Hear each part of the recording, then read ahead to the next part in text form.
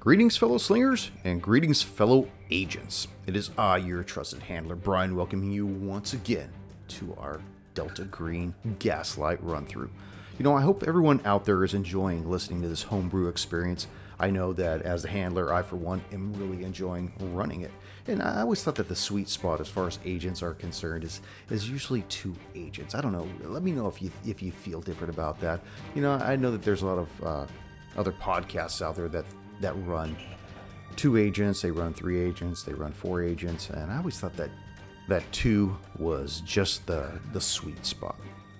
Who out there remembers the first time they were introduced to Delta Green? I remember the first time Delta Green had come across my radar. All I saw was this large green triangle, the symbol for the 4th letter in the Greek alphabet, of course. It was eerily captured in this iridescent green on a field of black. And that was what caught my attention and really sparked my curiosity. What did this pertain to? What is this game? So I did a little wading into the lore, and it hooked me. And then I went deep diving into it, and I was blown away. Conspiracies, aliens, government cover-ups, disavowed agents, civilians caught up in the intrigue. Dude, stop reading my thoughts, right? After that, it didn't take much convincing for me to get some of the materials so I could prep to start running this awesome game.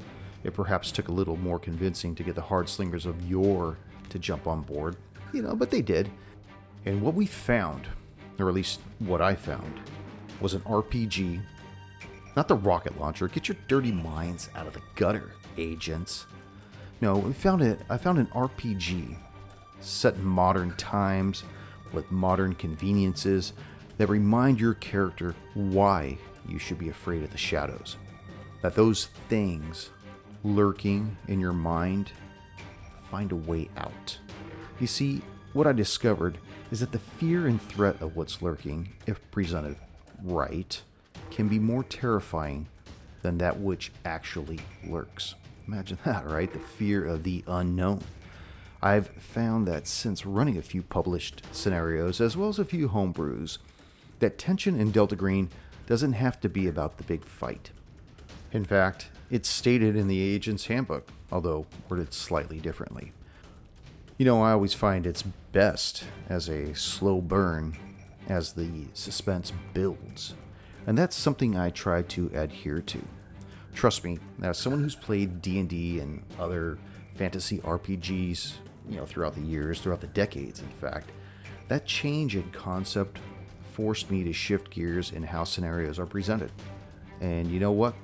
I actually like it this way. I like not always having to worry about rolling for initiative, not worrying about changing my mindset or the music that goes on in my mind, or even the music that I put together when I edit the episodes. Because I think it should just be this gradual increase of tension as it continues to build, even when you're in the crescendo of the moment. And I think that's where Delta Green really, really shines. And look at us now. So here we are, entering Gaslight Part 4. And to be honest, I didn't think it would go past Part 3. I thought that was stretching the idea that I had. And I knew where I wanted to go from point A to point B. And like I said before, I don't like to railroad my agents. Specifically, I don't like to railroad the players because I want to see them unfurl this onion. And the way that David and Chris have unfurled this onion, peeled it back, really brings out the ingenuity of how different people play the game, whether it's Sam or Tony or Junior or Chris or Radke or even myself when I'm putting together the scenarios, because I've got to put it together in my mind as well and see how I would play it and how somebody else might act to it. And it just lends credence that you're just never really sure how somebody's going to react in a certain portion of a scenario and how it may diverge from where you planned it to go. And I think that's what keeps it alive. It keeps it very fluid, and something I'm very grateful for with my players as we play via the digital rage room behind our virtual eyes of destiny. So Well, let's not wait any longer. Let's just warm up our dice and top off our glass as Roll the Hard 20 podcast presents Gaslight Part 4. Enjoy, everybody. There is a comma there. Enjoy, comma, everybody. Don't enjoy everybody. That's just wrong on so many levels.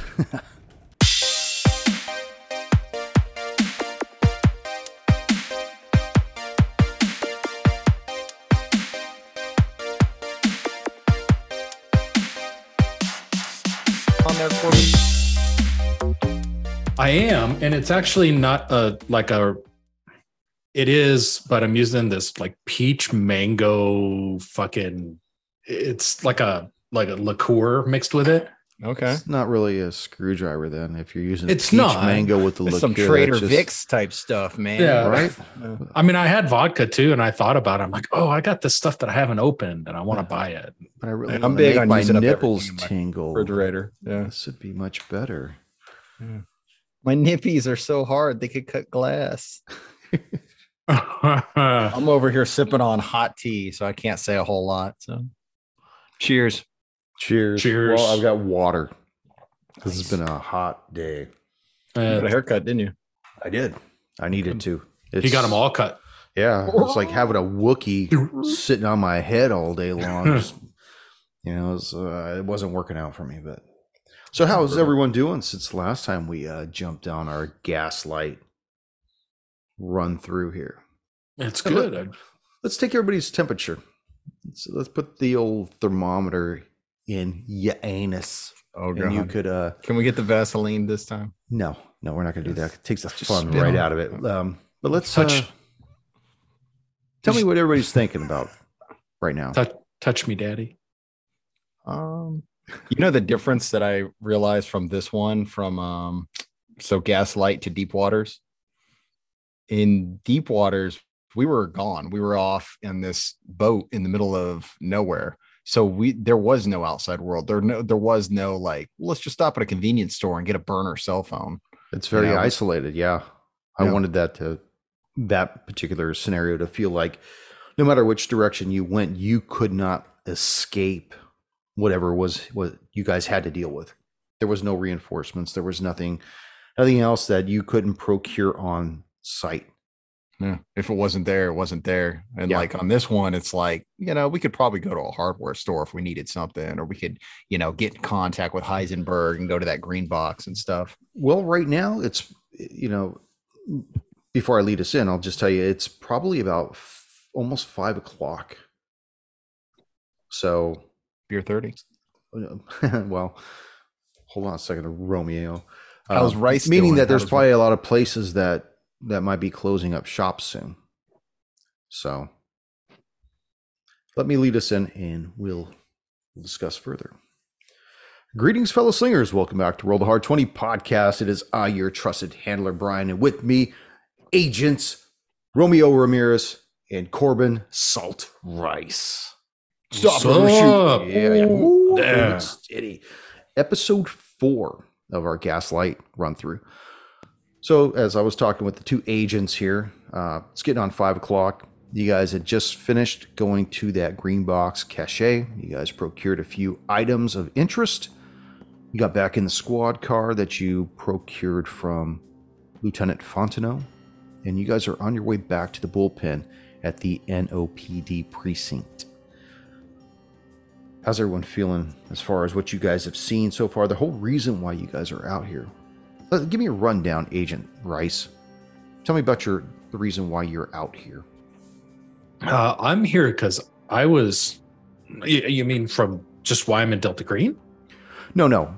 What brought why we're the here. both of you out here to Green box. to New Orleans? Oh, to New Orleans. Honeymoon. Yeah, honeymoon. No, we Delta Green has placed us here on a mission. We'll call it air quotes mission. We're not supposed to be here, but No, I mean, you guys had certain parameters that Heisenberg had specified. You guys knew about several deaths that have occurred in the districts of New Orleans. Some of these all the bodies are missing their head and their upper part of their shoulders. I think that you guys had happened on the fifth death. Actually made it to the crime scene as they were trying to wrap up. You saw the medical examiner, Dr. Broussard, come out there as well. You guys had a few brief words with him. But your whole purpose also is to locate Randall Schaefer, who was once a friendly turned agent of the agency. And he basically absconded with a bunch of a collection of items from Delta Green. Certain things that he asked you to, recover. Heisenberg asked you to bring back, as well as the dossiers that on several agents, including both you and Ramirez, and the urgency that Heisenberg made it sound like it's possible there's some really very important dossiers in there that probably go higher up.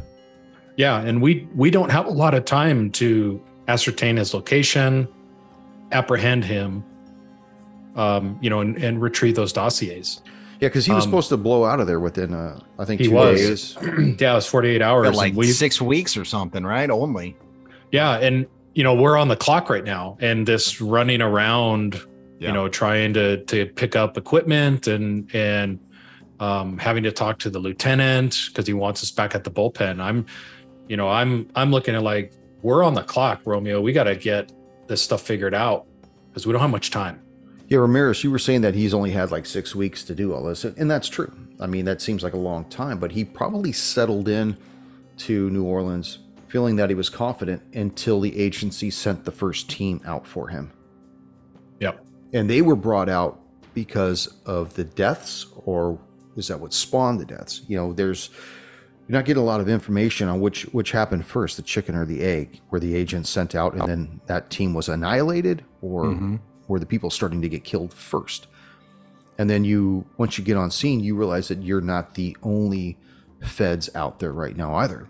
You see that there's another team that's working this, that got there before you did and actually spoke with Lieutenant Fontenot. And it's anybody's guess at this point who these other guys are. Well, it's speculation at this point. We don't know. We just know that there's another team. Right. We have no idea if it's another Delta Green team or, could be maybe feds. Could be the actual Could be feds. feds. Heisenberg said that he didn't know anything about it, but that doesn't mean, that's not the gospel truth. Yeah. We're in the dark, probably just as much as all the other folks that are, part of this right now. I get a feeling that a lot of Delta Green missions are of this sort of barometer, like you have no idea. You just figure it out on the way. Yeah, and I think we were kind of messaging back and forth before we got on air, and you were asking, what about money? What about cars, weapons, and stuff? And like I had spoke to Agent Ichimaru, and actually it's his first name, Kimura, Agent Kimura and Agent Odesso, when they had asked the same questions, and I said the same thing, that it's all Alpha Protocol. Basically, you're procuring certain things in the field while you're on the mission. Sometimes they could provide you with a rental car, or they could stock the rental car full of weapons or something to a degree. But in most cases, because you guys are flying commercial, you guys can't really take that stuff with you. You have to find a way to get them on site. And that brings up the whole green box venue as well. Sometimes some areas have green boxes that are localized where you can get certain weapons if they've been left there. Sometimes the green boxes have been left empty, or there's other things in there besides weapons. But it's anybody's dice roll to see whether or not there will be a green box on the mission. So I was really I was really hoping there'd be a stack of 20s in that last one. But I mean, I would assume this guy's got a federal job and Ramirez is well about town. Would we have cash in our wallets? Well, I'll tell you what, why don't you roll a D20 and a D10. D10 and a D20. Come on, big money. Come on, big money. What's the D10 and the 20? Talking to me or him? Either one. Ramirez, what do you have? I got a 6 and a 16. Okay, so you have $616 on you. Oh, we're set, brother. 3 and living 14. like kings. So 3 and 14. So you have 314 on you then. Okay. So you got, and you probably figure because Romeo, you like to hit the casinos wherever you go. Yeah, always bet on black. Thank you, Wesley. Play the old the line, all that stuff. I don't know. I don't do it myself, so I don't know. So you guys are on your way back to the NOPD precinct, driving in the cruiser, trying to get there before they have their meeting in. Are we still kind of in that like rundown neighborhood? No, like you guys have already left that area. You guys are back on the 10, making your way back into the district area. I think I said it was only maybe 25 minutes outside of where the precinct is at. Yeah, it was 15 miles out. Yeah. One of the things that I was hoping to do was to get like a spent casing out of this rifle. So, like you want to fire one off, you mean, or? Mm-hmm. Okay. And I mean, maybe the ATF agent. He's like, Agent Salt. I don't know what the end game here is, but if we're gonna plant this rifle on somebody or something, it might be good to do a little lead up to that. Maybe we get a couple used casings and put them somewhere near that crime scene. Yeah. Okay. So go ahead. The rifle's still in the case, which is in the back of the trunk, correct? Mm-hmm. Okay. So tell me what you guys want to do as you start leaving this neighborhood before you get to the precinct. Describe this for me. So Salt's driving, and I think that he just kind of he says this, and Ramirez leans over the back seat, and you see just kind of like his butt's up in the air, super awkward, and he's reaching around, and he goes into this evidence kit that he has. Now you're not going to be able to get into the back seat because you're in a cruiser. Oh, through the thing. Yeah, you won't be able to get back in there. You'll actually have to pull over, and you're gonna have to work this whole thing out. Okay. So my idea was to just put the barrel out of the window and just fire one off so that the brass will go off inside the car and we can just grab it. And if we're moving, there's less chance of somebody seeing us. You want to be able to hear for the rest of the mission, right? That'd probably be a good idea. Yeah, you can't be firing that off in this vehicle, Ramirez. You're going to blow out your eardrums and you're going to blow out these windows. How do you think we're going to explain that to the lieutenant when we get back to the PD? If we just shoot it out the window? No, you want to put the whole rifle outside the window? No, just put the barrel. Yeah, I would I would recommend against that. Well, it's a bolt action, so the casing isn't going to eject until you pull the bolt back. Have we driven out yet? I don't think we've said that we've driven away yet. I was under the impression that you have already left that neighborhood of projects and whatnot, and you guys are on your way back. Are we on the highway, or are we? Yeah, imagine you're on the 10, and imagine that there's places you could turn off that's desolate before you get back into the area proper. Immediately he gets out, pulls it, just pop, and puts it down. Yeah, don't shoot that up into the sky. You could potentially kill somebody. Fire it into the ground. So we'll pull. I'm going to find, as on the 10, I'm looking for some place that we can pull off. Okay, you find an area that you can pull off. Yep, pull off. Off into the bushes or whatever.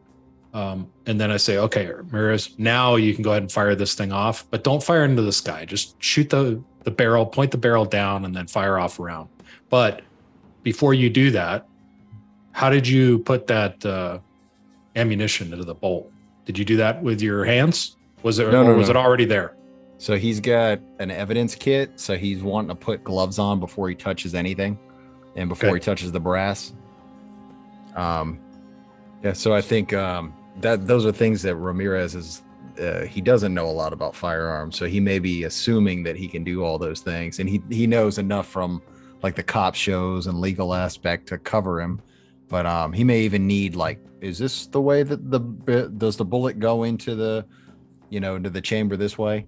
But yeah, he would open up the rifle case, pull it out. He's got his gloves on. He starts putting in the bolt and even around. Like with the trunk light, you're really seeing the rifle for the first time illuminated, because back in the green box and that shutdown walk-in freezer, you're just kind of catching stuff through, waving flashlight and half shadowed and stuff. But now you really see that this thing is It's pristine, but you get a sense of history with this. The deep 1930s, right? Yeah, like the deep wooden stock, just dark colored. You see that the whole barrel and the breech is completely blued, but it's well taken care of. And you see the 6 rounds sitting in there, tips up, just waiting. I think he'll reach in and I think 2 is good for planting evidence. Again, this is my idea, but as an ATF agent, he may be able to add a little bit more to it. But he's going to look around and if there's no immediate eyes on him, try to load that thing up and walk over and inconspicuously just, pull one off into the bushes. Yeah, just make sure you got that barrel pointed down there, Ramirez. I'll keep watch. I'll look around and just kind of look at the off ramp and around us. Why don't you make your way into the bushes a little bit? What is around us? Is it like? Yeah, just like flat ground, kind of very humid. You get the sense that there's probably bodies of water close by. You see tall grass, green bushes, and trees, like mangrove trees off to the side and stuff. Yeah, we're just out here hunting, man. Looking for these deer. Right off the side of the highway. Yeah, look at that. Got that. Yeah, caught a bass. We're from out of town.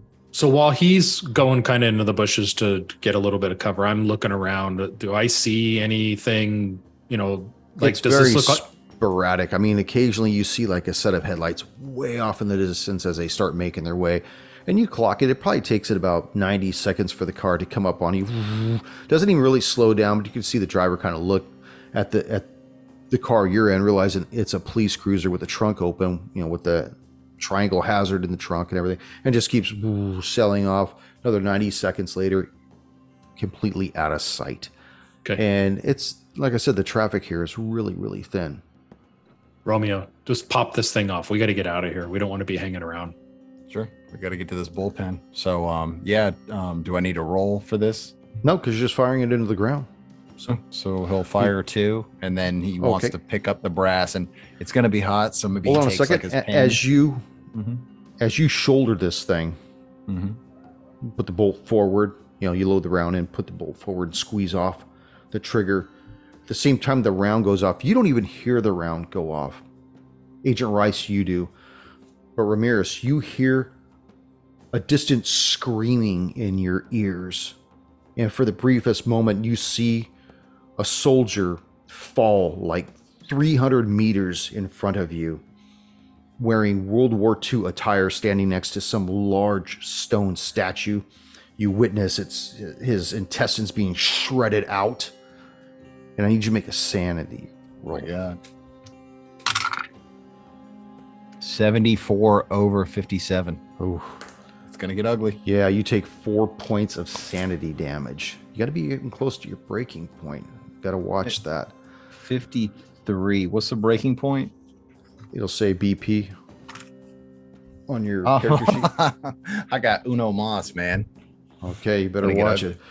You get the sense that whatever this rifle had been used to do in the past, there's probably a reason why it was sequestered in that green box. Yeah, Ramirez for a second is like, we got to take this hill. What? Wait a second. Oh, and he looks back and he catches eyes with Rice, who's like, speed it up, man. Let's go. Because he has no idea what just happened. He looks down at the rifle and he looks and he's like looking for this guy that he just shot in his mind. And he's just takes another deep breath, just another day on the job. Yeah, so in the back of your mind, you could reminisce about pulling that trigger, and you hear "Das Vidanya" in your mind, just "Das Vidanya." Obviously, because this is a Russian-made weapon, so you get the idea that this is probably used maybe during the Battle of Stalingrad. He's like feeling a little bit of cold, like phantom cold. He's like, it got chilly out here. This is weird. Yeah. And Rice is like, what are you talking about? So do you squeeze out that second round? Yeah. Okay. You don't experience the same feeling that you felt the first time. And you do it with trepidation too. You just, I don't. Here we go. Yeah, fire that bitch About off. the time travel. Okay. Maybe you don't feel it, but you still hear, well, they'll have a drink on the house for that one. You know, you just get that feeling of nostalgia. I wish I creeping knew more over you. Russian. John Wick. What do they call him in that movie? The Baba Yaga. Baba Yaga. Baba Yaga. It's like signed. It's a Baba Yaga freaking rookie rifle. Yeah, so he's gonna look around and see if he can see the shells on the ground. You'll see one shell. The other one's still in the rifle until you open up the breech, and then it pops it out.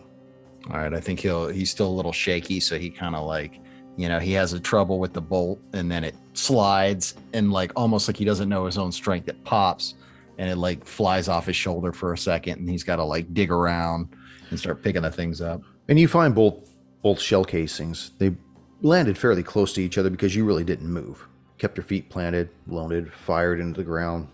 You know, went through your whole psycho synapses thing, fired off another one, same position. So they're all within maybe 20 inches of each other. So you scoop Maybe them up. takes out like a little baggie from his evidence kit, puts it in there with like a pen, you know, just no fingerprints. He's trying to be as forethought as possible. And when he walks over to the car, he's very quiet. You know, you see like his eyes just look a little different when he comes to the car.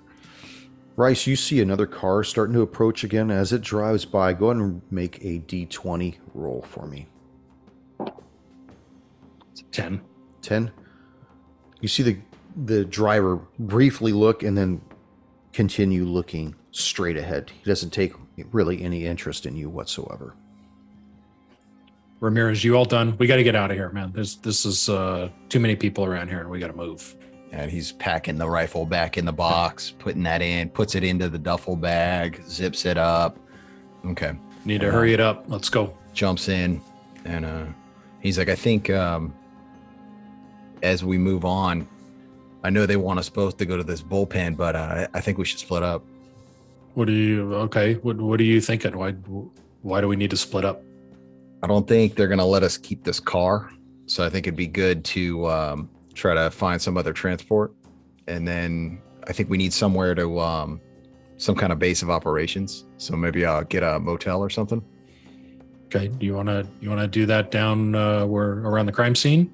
I think that's probably best, considering that's folks may have seen our target there. Yeah. I think somewhere, it doesn't have to be anything fancy, somewhere we can pay cash, and we can kind of stash. I don't think we need to be walking around with this huge rifle. Any of these weapons we need to, you know, put somewhere safe for now. Maybe you could find Patricia Hill at the station, the other contact, talk to her. Yeah, I'm good with that. Let's get out of here. We'll drive down by the crime scene. I'm sure that there's someplace that we can stay. I'll drop you off. Did we ever determine, do I have a cell phone also, or do we just have a cell phone from our handler? All I know is the one from the handler. Now, I don't know if you typically have one with you. I imagine that being part of the ATF, you probably would have one, but you're not out here on an official capacity, so I don't know if you would carry it with you. Yeah, I've just got... if you want to make a luck roll to see... You can take the Heisenberg cell phone, and Ramirez actually has one on his sheet. So, and we can swap numbers. Yeah, let's do Save that. me as a contact. Yeah, that's do fine. A picture too with the, Give me your digits. Yeah. So I'll take the phone, from him. I don't have one on me. Oh, actually, no, I do. I have an encrypted smartphone with me. I just looked at my sheet. I have an encrypted smartphone. Okay. Very nice. So you're good with that then?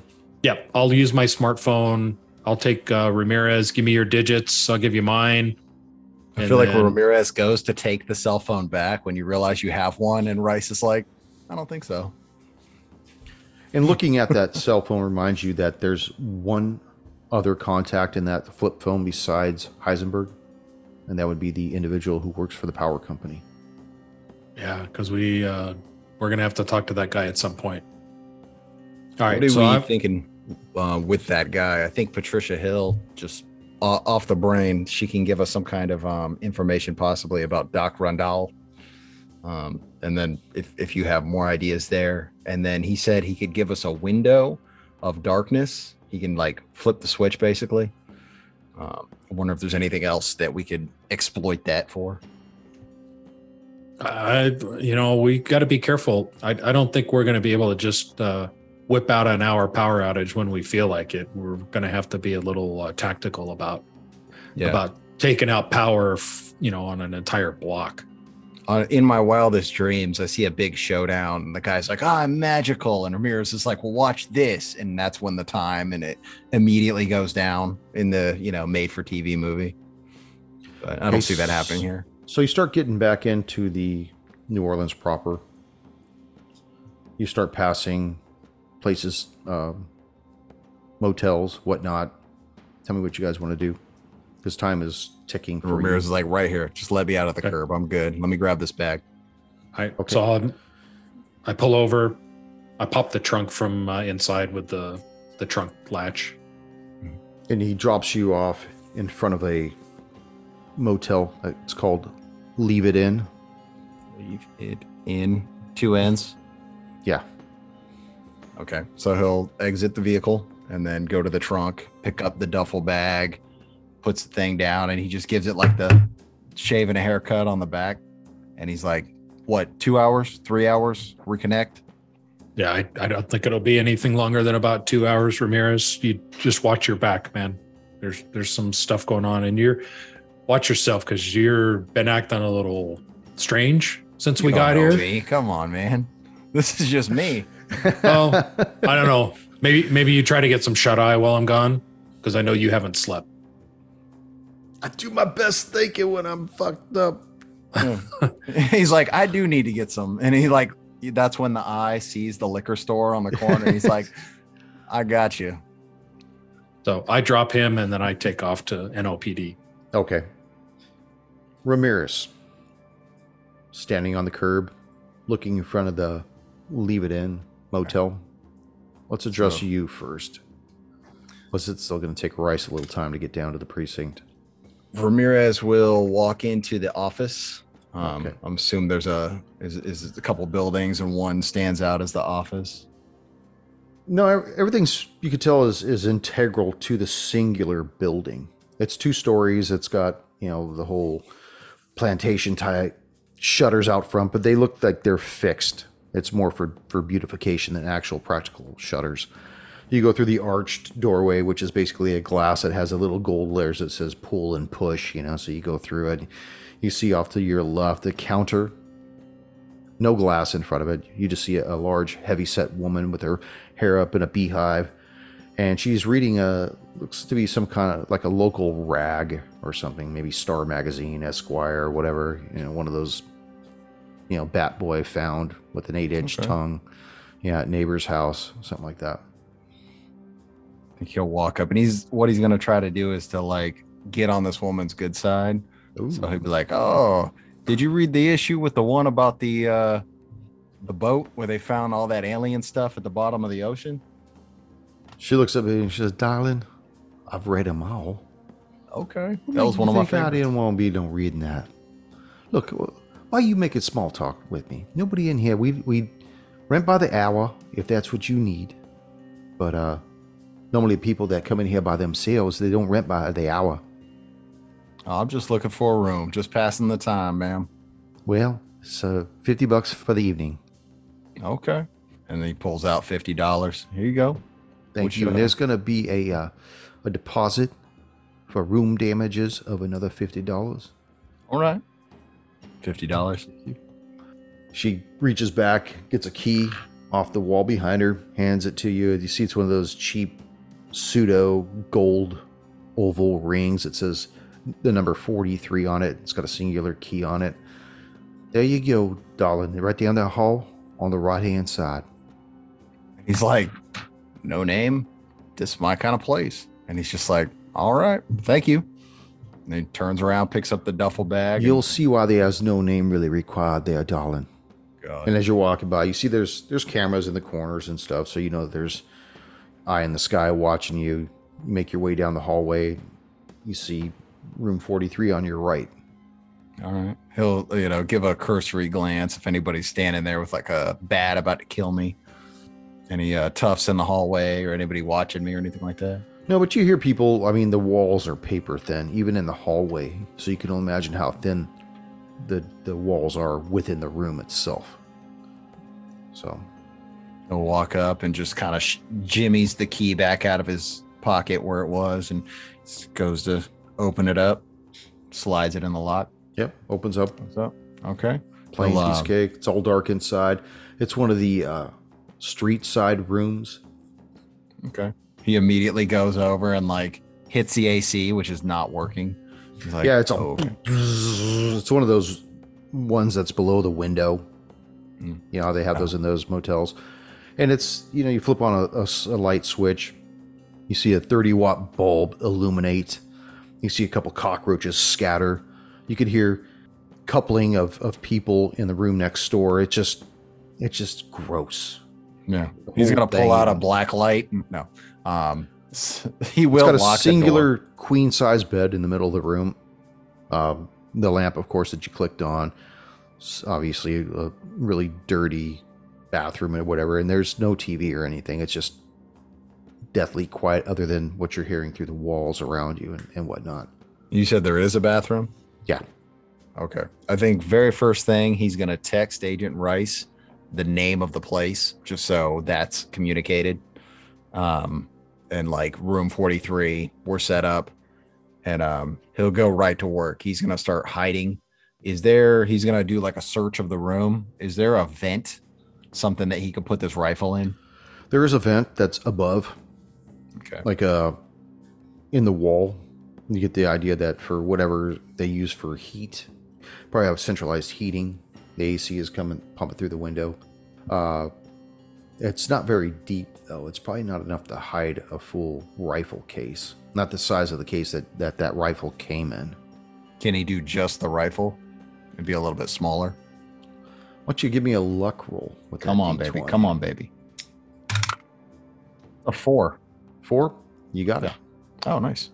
All right. So he'll put that in there and like screw it back up. Really just more to, make sure the maid doesn't come in and find anything. I think in the future, I'm going to have it 11 and above is a success because we want to have that hard 20 as you got to have that as a success. So okay. We're going to start switching that. 11 and above. Yeah, but before it was 10 and below was always a success. 10 and below was always a success. Remember that so we know how to cheat. I mean, roll good. No, we ain't cheating. We don't cheat on our die roll. Look at that. So the other thing that Ramirez wanted to do was just clear up maybe a quick shower and get rid of any other evidence from shooting the gun. And and that's all personal hygiene. And as you're doing that, we transition over to Agent Rice as you bring the squad car back to the precinct. You pull it into the parking lot in a parallel park it next to one of the many cruisers that are already out there. As you exit, you see that there's a set of stone steps, maybe 8-10 of them, that lead up into the double doors that lead into the precinct itself. Tell me what you wish to do. So I'm getting out of the car and just kind of looking around to see if anybody looks like they should or maybe shouldn't be there. Okay, why don't you give me an alertness check? Alertness check. Alertness. That's a 36 on 50. There you go. Yeah, you're looking around. You see that there are a couple of police officers. They're watching you as you pull up, kind of talking amongst themselves as they watch you, and, kind of sneering and not really laughing or anything, but they are taking notice of you as you exit the car and whatnot. I don't see anybody else in the parking lot that doesn't look like they belong there. No, everybody else there seems to be part and parcel to the NOPD. Okay. I'll make my way up the stairs into the, I guess it's the foyer of the precinct. Is there anybody in the front there? Yeah, there's all kinds of people. It's not like Terminator where you got the single guy, can I help you? You actually see that there's a normal desk off to the side where you got the sergeant of the watch, and he's watching. He's like, can I help you? Hey, Sergeant, I'm Agent Rice with the FBI. I'm here to see Lieutenant Fonno. Oh yeah, he's right in the back. Why don't you go ahead, head on back? He's expecting you. Okay, just go down through this door and down the hall? Yeah, just go through the door right behind me here. It'll lead you right into the bullpen, and then the offices. You should see the lieutenant. He should be right out in front there talking to the rest of the men. All right, thanks much, Sergeant. And you go through the door, you enter the room, and you see it's a large bullpen-esque area. There's desks all around. They don't have any of the partitions, but you do see that along the side walls there are office doors with glass paneling and whatnot. You see a lot of shutters are drawn on some of them. Some of them are, the doors are open, the lights are off. Others, the doors are closed with the lights on. And you see off in the back, you see Lieutenant Fontenot. He's talking to a couple of the officers, and he catches your eye, and he says, you see him kind of like holding a finger up to his men as he starts walking towards you. And he says, Agent Ross, welcome back. I hope your little journey has been fruitful. Oh, it has been. Thank you. Thanks for the use of the vehicle. Yeah. It helped. And I hand him the keys. Thank you. I appreciate it. I'll get that back to the office. Where's Agent Ramirez? Agent Ramirez, he was he needed a rest. We hopped a plane to get down here pretty quick, and he needed to get some sleep. He was starting to get a little loopy. So you should have let me know you needed a place to stay. Around here, you want to be really careful where you stay. I could have turned you on to a good place. Some places are less favorable, more seedy. I just don't want you to get stuck in some less than hospitable place that might take advantage of you. No, I appreciate that. Thank you. I think Agent Ramirez can handle himself. I'm not too worried about him at this point, but thanks for your concern. Yeah, we had our meeting here about 15 minutes ago before I broke everybody. We tried to hold off as long as we could to go over the things that were going on with the task force and all. I'll have to catch you up to speed. Why don't you follow me and I'll show you the conference room that we are using basically for the task force. And as he starts walking you towards one of the offices in the back, he's all, I heard from the Dr. Broussard, the good man, the good ME, says you all had some words back at the crime scene. You two piqued his interest, and he was hoping that at some point you might want to pay a little visit to him, maybe answer a few of his questions. He seemed to get the feeling that you might have known more about what was going on than you were perhaps letting on, maybe telling the rest of us. Oh, I don't know how he would, ascertain that. I mean, we're new to this investigation, just like you are. We have the same information you do. I'd be happy to talk to, the doctor at some point after you kind of give me a rundown of what's happening here. But yeah, that would be great. Why don't you come on in here? And he opens up a door, and you see that there's paneling inside this office, almost like pegboard that they have in a half octagon, and you see all around it are the notes of all the deaths. You see all these pictures all about you. You see just all kinds of stuff of, just most of the stuff is covered up with construction paper to prevent curious officers from getting nightmares with what's underneath these things. But as he starts going over closer to the more recent one, you see that there's a couple of dead bodies with their heads missing and stuff. You could tell that these are photographs that the ME probably had taken before collecting the bodies. And you see just all this just nightmarish thing. And I would like for you to make a criminology check. Criminology check.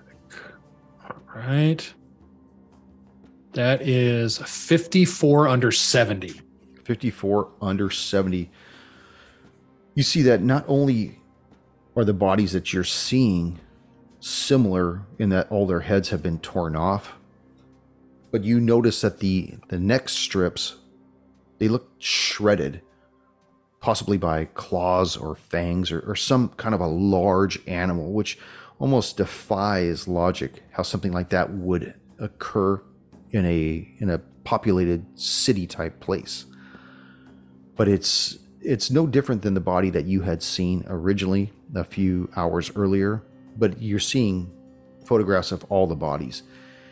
And he says, why don't we go ahead and make sure that these blinds here are closed, and I'm going to take off the rest of these construction boards. I really want you to see some of the stuff that's going on here. And he pops off all the thumbtacks, and you see that close-up shots of the body and the esophagus. You see the sidewalk smears. You see all the blood spatter and everything. And you get the feeling of every one of these crime scenes, with the exception of different addresses and different backdrops, are all almost identical. And as he's standing there with his arms folded, you hear somebody in the background, back in the bullpen, yell something, looks back, and he's all, hold on a second there, agent. And he pokes his head outside. He comes back. He's like, you're going to have to excuse me, agent, but I got to get back out to the bullpen real quick. Apparently they need me, but take the time and see if there's anything here that makes sense to you. And he leaves that little conference room that they've procured for the task force. Okay. Is the door, so in that room, is it kind of loud outside, outside the bullpen? It's muffled. I mean, you're in a conference room now, but outside of the conference room is where the bullpen's at, and you could hear people talking and going on and whatnot. You notice that there's several maps on one of these thumb boards, and it shows like where all the bodies were found all over the place. So is there a door on this conference room? I'm assuming there is. Yes, there is. Okay. I'm going to go and shut that door, just so I'm not distracted by the sound of, the officers and everything going on outside. Sure. And I go back up to that pegboard and I start looking over all the pictures. And one of them, I want to look at the one that you mentioned that, the neck is like blown open, but you said it had, I think, like animal type claws on it. Yeah, the way how the necks of all of these victims look, all the wounds look identical. And they're just not all just blown open, but it almost looks as though they were shredded open. From the inside or the outside? From the outside. From the outside. And they all look the same. I'm going to compare. I'm looking at them. I'm doing a compare, like, my eyes back and forth just to pick out any nuance or anything that may be different. Can I tell, at least from the neck down, are these all male or female or a mix? They're a mix. Okay. Male, female, black, white, old. It didn't matter. Whatever was going on, it was indiscriminate as to who the victims were. Okay, and there were 5 total deaths, I think it was? Yes, you're up to 5 at this point right now. And these pictures, though, are only for 4, or does it include the latest? It includes the latest one, which is the ones that were uncovered at this point. And then he came and uncovered the rest, so you can see the rest of the stuff that was behind the construction paper. Okay. Besides the pictures of the bodies, are there any other photos other than the maps? Is there any other evidentiary photographs? Just of people that knew the victims, like spouses or witnesses. You see a couple of pictures of the police officers that had canvassed the onlookers. They wanted to see who was in the crowds. So I want to look closer at all of the other associated pictures, and I want to really examine the ones that show the crowd or onlookers. Either make a criminology check. All right, criminology check is 36 under 70. Under 70. You're looking in the crowds, and you notice that in one crowd there's a gaunt-looking, tall African-American man. He looks to be in his late 50s. Doesn't look well. And the only reason why he stands out is because you just noticed him in one of the other pictures as well. Go Go I ahead. had 2 different crime scenes. Okay. So I'm just making a mental note of that. I'm not writing anything down. Agent Rice is really good about recalling details, just kind of like photographic type memory. He doesn't want to write anything down where anybody here might, question it. Yeah, and as you look at the third picture of a different crowd, you see the same individual.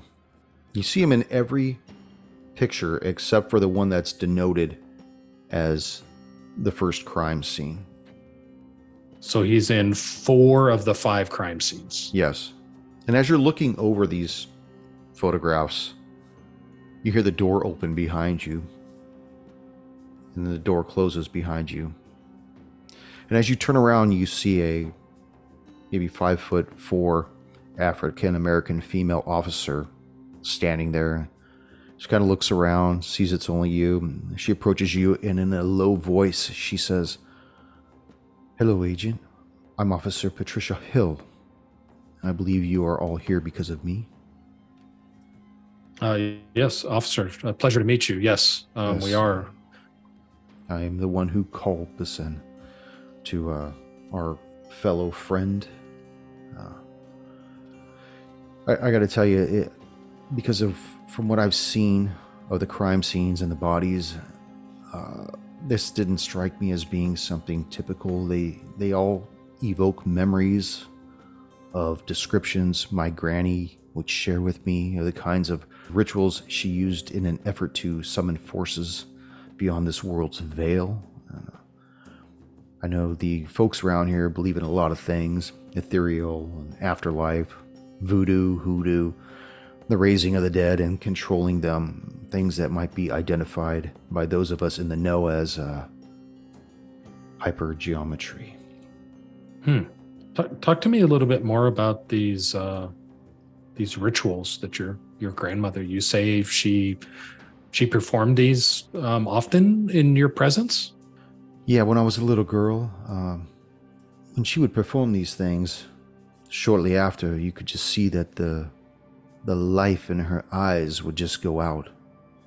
And although I've never done it myself, I've done some research into it, which is kind of how I got on the agency's radar. But I know that she started to go a little insane every time she would do these kinds of things. And I have a feeling that whatever's going on here, we're seeing the same harmonious repercussions, only on a grander scale. Almost as though somebody's turning up the volume of what's going on here. Is your grandmother, forgive me for asking, is your grandmother still with us? Is she still alive? No, I'm afraid Granny's been long gone since her days long gone. May I ask what she passed or died of? From what we could tell, it was either most likely an aneurysm had taken her. She had been dead for a couple of days. Nobody had really known anything about it. She was in her own house at the back of the yard, and we just went to go check up on her because we hadn't seen her in a while, and we found her in her room, surrounded by feathers and bottles of white rum and long burned out candles and whatnot. But the room itself was eerily cold, and I remember my mom and dad, they had got me out of there as quick as possible, and I think that's what kind of made me want to know more about it, is what happened to Granny. So, officer, based on your experience with your grandmother as a child and what you saw her perform, we'll call it, can you draw any type of inferences or conclusions to what these pictures are, or these really tragic and just gruesome type of deaths? I would have to say that this person you're looking for, he might be using things that are best left to the cosmos rather than to man. Because if he is using what I believe to be a form of hypergeometry, this causes fabrics to unravel, and the implications of whatever he does may reach further than just New Orleans. He's gonna have to be stopped, Agent. He's gonna have to pay the debt for what he's unleashed. And I just hope your handlers sent you out here to deal with him proper. Let's just say that you've got the right agents here to take care of this particular situation. Well, I saw that the rest of your team just showed up before I came in here. The other 4 agents, right before the lieutenant came out to greet him. And you hear there's a commotion going on in the background out there. And after a few moments, you see the door open. And it's Lieutenant Fontenot, and he's looking at you, Rice, and he looks at Officer Hill and looking back and forth for a minute. He's like, I hope I ain't disturbing anything, Agent, any of your concentration, but I hate to say it, but there's been another body. This makes 6 deaths in 4 weeks, 3 in just the last 48 hours. What the hell's going on around here? Let's go, move your ass. We got to get on out to the latest crime scene. Let's go. And then we'll pick that up next session, guys. Nice. Damn, son. I hope Ramirez is getting some sleep. He's going to need it. Probably get some bed first.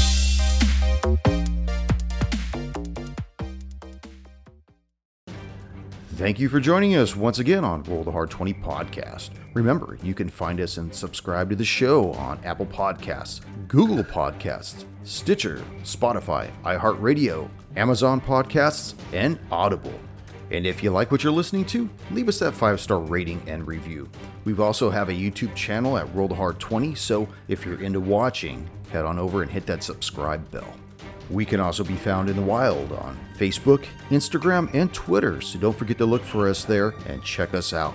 You can also contact the show directly at rollthehard20podcast@gmail.com or head on over to the website at rollthehard20podcast.com, where you can download the current show directly, pick and choose past shows from our archives, or view our galleries. We've got a lot of stuff posted there, so check us out. And finally, join us on our Patreon page at patreon.com/rollthehard20podcast, where you can become a hard slinger and pick up swag. So until next session, keep your dice warm and your glass topped off as you roll those hard 20s.